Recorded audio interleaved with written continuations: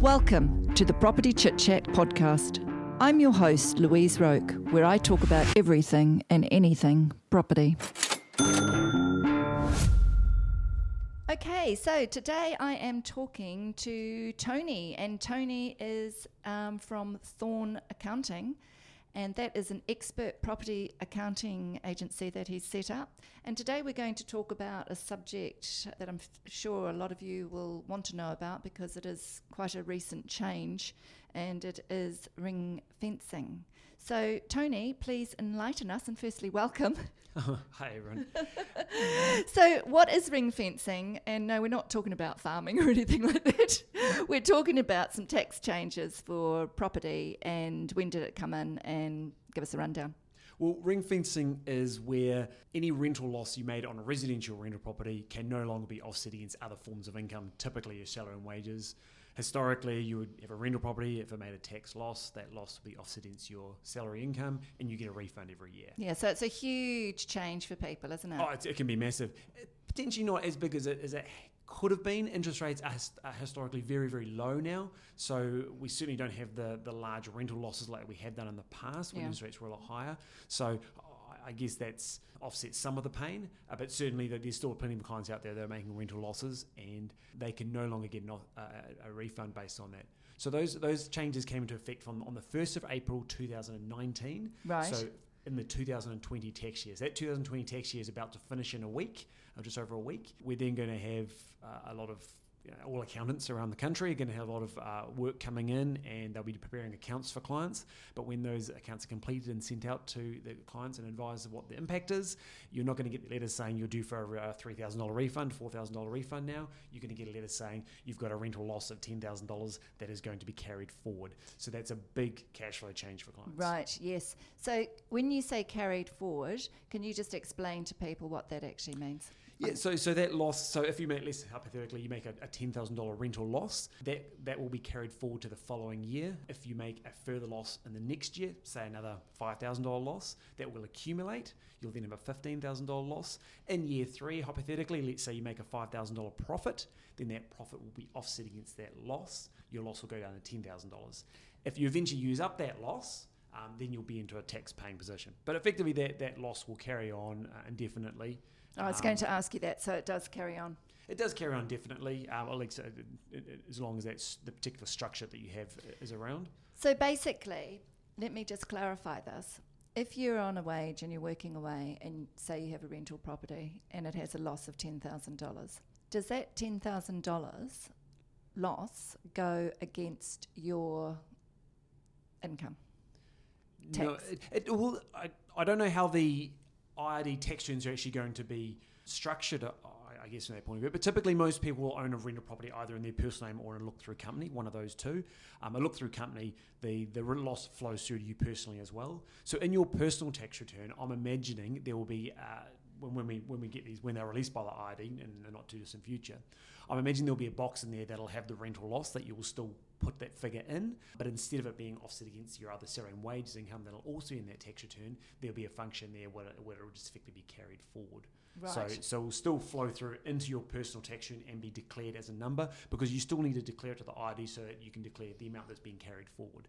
Mm-hmm. Okay, so it's a big change for people, and I guess when people put their tax return in sometime during 2020, that you're probably going to get a lot of phone calls, do you think? I think we've obviously Tony, sent out, where is my money? We've sent out numerous emails, numerous newsletters. It's been all the news. But there will still be clients, absolutely, that will get their tax returns and they'll be surprised they don't get a refund, and that'll be a shock to them. Yes. No doubt there will be. Because it's one of those things, isn't it? I mean, it came in and everybody spoke about it, but of course that was several months ago. Oh, I was at a seminar only. I gave a talk at a seminar a few months back, and about the ring fencing, the changes, and I talked about that. And a guy came up to me afterwards, and he specifically said, "So they're actually, these ring fence rules, they're actually happening, are they?" Yes. And I said, they're not just happening; they have happened. They have happened. And he said, "I thought it was still just a proposal." Yeah, that's right. So this was exactly. It surprised me. Yeah. Yeah, and that's the thing, because you're in the industry and you know what's happening.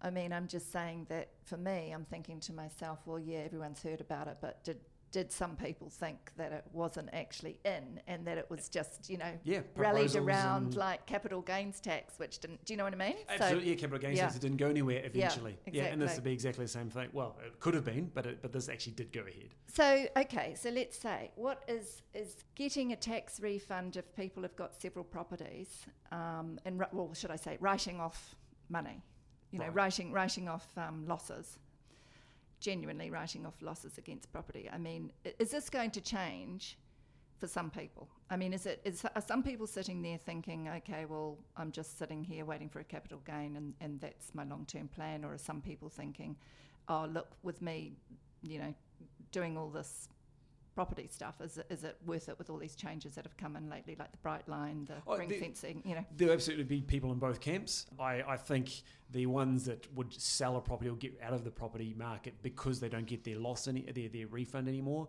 I think that's very short-sighted. I mean, unless they've got really, really tight cash flow issues, which they possibly shouldn't have gone in the first place, or unless maybe their situation's changed. There'll be some situations where maybe they have to get out. But, if you don't have to, the property was always getting into property was always about capital gain. Yes. That refund you got was I guess the icing on top of the cake, really. But it was the cake you're always after. Yeah. So and as I said before, with the low interest rates, the losses should be fairly minimal, and therefore hopefully we're not missing out on too much. Yeah. So we'll be talking about the bright line in another episode as well. But okay, so if I'm a new investor, I've never bought anything before, and I come to you and I say, Tony, I'm earning money. Obviously, I want to do something with it. I want to buy a property. What would be the plan, so to speak, that would be probably the most beneficial? Well, the plan is buying a property that's not too negatively geared.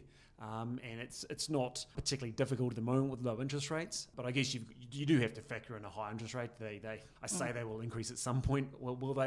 Yeah. I don't actually know, but we factor it in just in case they do. Obviously, at the moment things are interest rates are coming down further, so we just have to factor in a high interest rate and say that can you afford this cash flow hit when interest rates rise, because you're not going to be helped out by any tax refund. Are you saying to people that it's probably a good idea to lock in 5 years and all that sort of stuff, or as in delay your property purchase? No, 5 years interest rates. Oh, yeah. What do you think interest rates will be in 5 years? What do we think they'll be in 10 years? I mean, property should be a very long-term plan. I mean, having said that, in probably 5 years' time, I think in 10 years' time, with most properties, rents would have gone up and the prices would have increased a lot, so that you'd be very cushioned for any So sort of what impact. Sort of time frame should people be looking at to buy and keep a property? Oh, I think 10 years plus. Yeah. Okay. Yeah. So long term of 10 years. Plus. Absolutely. Yeah. Of all the properties I've bought, I haven't sold any. Yes. And they just continue to perform. Yeah. So I think that's you can't beat bricks and mortar, can you? Absolutely not. I'm very biased, of course, but I dabble in the share market, but yeah, I've got to say property's a lot better. Yeah. Well, I mean, we'll always have that debate, but I'm sorry, I'm on your side, bricks and mortar. So, okay, so what about, is there any stories you can think of about ring fencing? Well, probably not yet, but not if I ask... yet. I haven't actually started preparing. Yeah, I was just going to say, give me a ring sometime when you start getting these people ringing you and going, what the hell, I think you made a mistake. Yeah, well, I'll be very interested to see the rationale, because a lot of people, I mean, even prior to ring fencing, we, as accountants, we do a job. I guess our job is to prepare financial statements and try and get the client the maximum the tax that they get back, and ultimately we bill for the time and effort that goes into that preparing and doing that work. Even in the past, I've had clients that have come to me, and perhaps their property's made a profit or not much of a loss, and I've billed them still the same manner as I always would, because I've still taken me the same amount of time, I've still done the same job, and then clients might hesitate in seeing the value in the fee because their refunds dropped. Nothing to do with our no, that's right. It's just that's the way it is. Yeah. And I'm just wondering to see what will happen with clients going forward, as to whether they will be more inclined to see less value in a job that we do, given that they won't get any physical refund for that. Yes. Having said that, the job will still take that's time. right. They'll still be legally required to do a job, and I think So I guess I also wonder in the situation where you've got a client that buys a new property, perhaps under their personal name, the ID doesn't know they've got a rental property, so theoretically their ID's not chasing them for a tax return to be filed. What will that client decide? Will that client decide, A, not to file at all because it's making a tax loss anyway? Surely that's going to catch up on them, isn't it? Well, it absolutely will, Yeah, because it'd in be 5 worse. years down the track, when That's it does right. start making a Good profit, grief. they'll all of a sudden decide, well, I need my losses to be able to offset that profit against. Yes. Oh, I haven't filed tax returns for the last 5 years, so I So don't what know what my happens with accumulated that? loss would be. Well, they'd have to go back.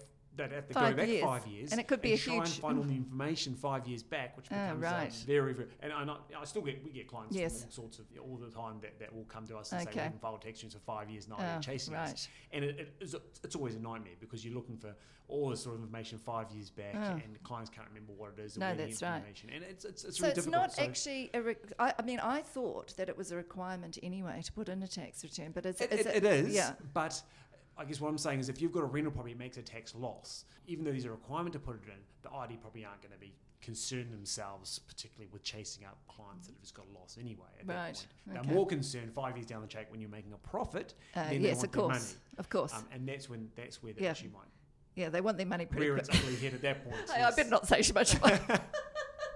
But, they want their money pretty quick, but when they owe you money, it might take a little while. Absolutely.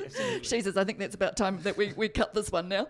So Tony Thorne from Thorne Accounting, thank you so much. That's all about ring fencing, and I hope you learnt something from that. I hope you enjoyed this episode of Property Chit Chat. Subscribe to hear all our episodes.